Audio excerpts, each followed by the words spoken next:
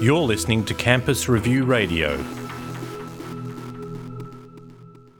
It's a very generous gift from the Ian Potter Foundation, which is one of the most important philanthropic foundations in the country.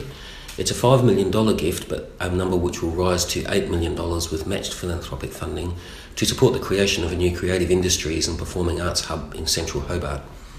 It's really a transformative initiative from a number of different perspectives.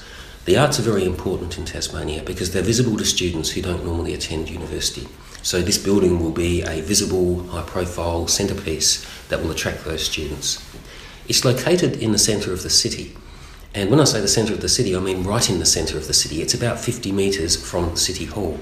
And by being located in that site, we'll both be very prominent and visible and also easily accessed by public transport, which is such an important issue for the poorer communities in Tasmania.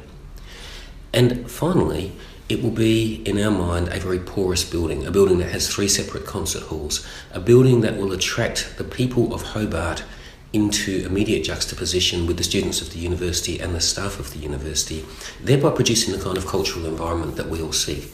So really in terms of the cultural life of Hobart, the educational opportunities of Tasmania, and the very vitality of the city itself, this is a project that we expect to fundamentally change Hobart.